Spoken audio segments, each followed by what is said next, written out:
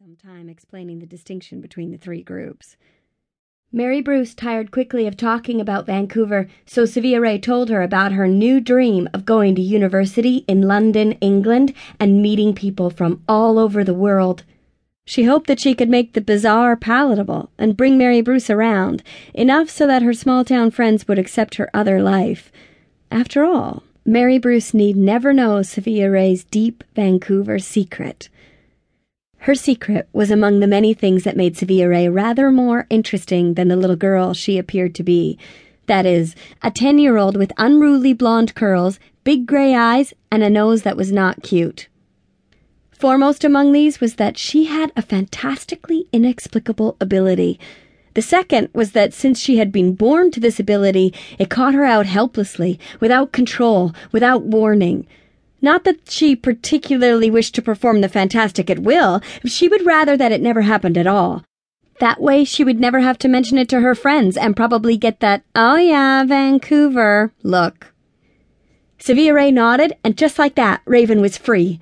She sped off barking after Mom and Dad, then back, wanting to be followed and led at the same time.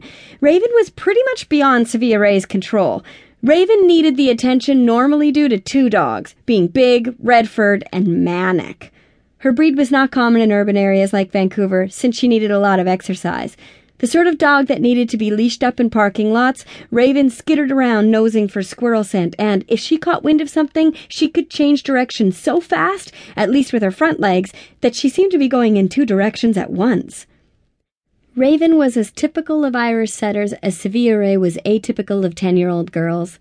Descended from a line of show dogs, Raven had come with papers documenting her ancestors going back 5 generations. Such breeding concentrated 2 traits in Raven, the first of which was breathtaking beauty. Raven had long, soft, cedar-colored fur that hung off her chest and legs and ears and shimmered in the light when she ran. This meant that she looked magnificent while demonstrating her second trait, running helter-skelter, barking her head off, trying to flush birds from the grass. Originally bred as hunting dogs, Irish setters were meant to scare birds into the air where they could be shot down. They would then pick up the dead bird in a bite gentle enough not to damage it and return with it to their master.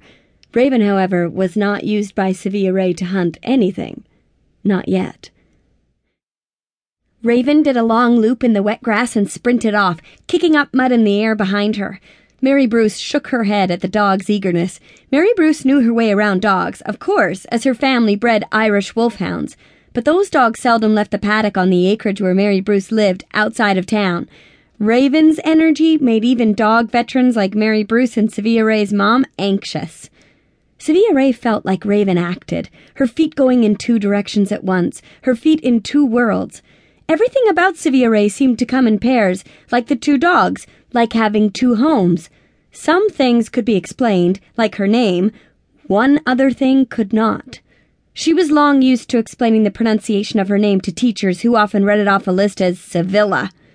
Her name was pronounced in the manner of the beautiful Andalusian city in Spain, as Sevilla, or as Sevilla Ray was ready to say, "It is like severe, but with a long E in the middle and an A at the end, like you'd say when you understood something." Sevilla Ray was ready to go through life associated with severity. She felt that it lent her a certain gravitas, in keeping with her reputation for thinking too much. The second attribute, the unexplainable one, was as important to understanding her as the proper pronunciation of her name. Sevilla Ray was a little girl. That is not to say that she was just young, for she was, but she possessed a singular and unusual power, the fantastic ability to make herself small. This was not achieved through the sort of contortionist folding of limbs that little girls were so adept at, to the amazement and secret jealousy of little boys who could not even sit properly cross-legged. No, hers was not a talent useful for hiding in cupboards or empty sock drawers. Sevilla Ray could shrink.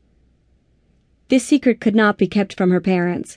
At first, Sevilla Ray did not know it was unusual, and so in the manner of all everyday things, did not know that it was worthy of keeping secret.